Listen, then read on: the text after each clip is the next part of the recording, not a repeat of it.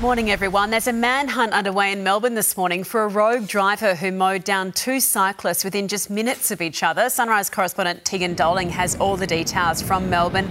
Tegan, this vision was posted online.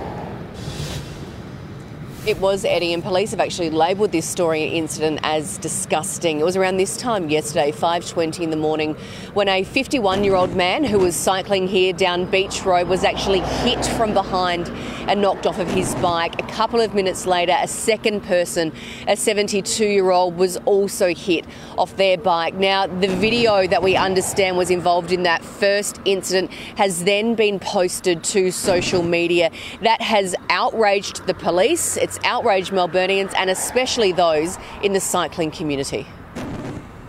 This is actually, unfortunately, a new social media trend that we're seeing on the likes of TikTok and that, where it's about hurting someone and posting for the likes.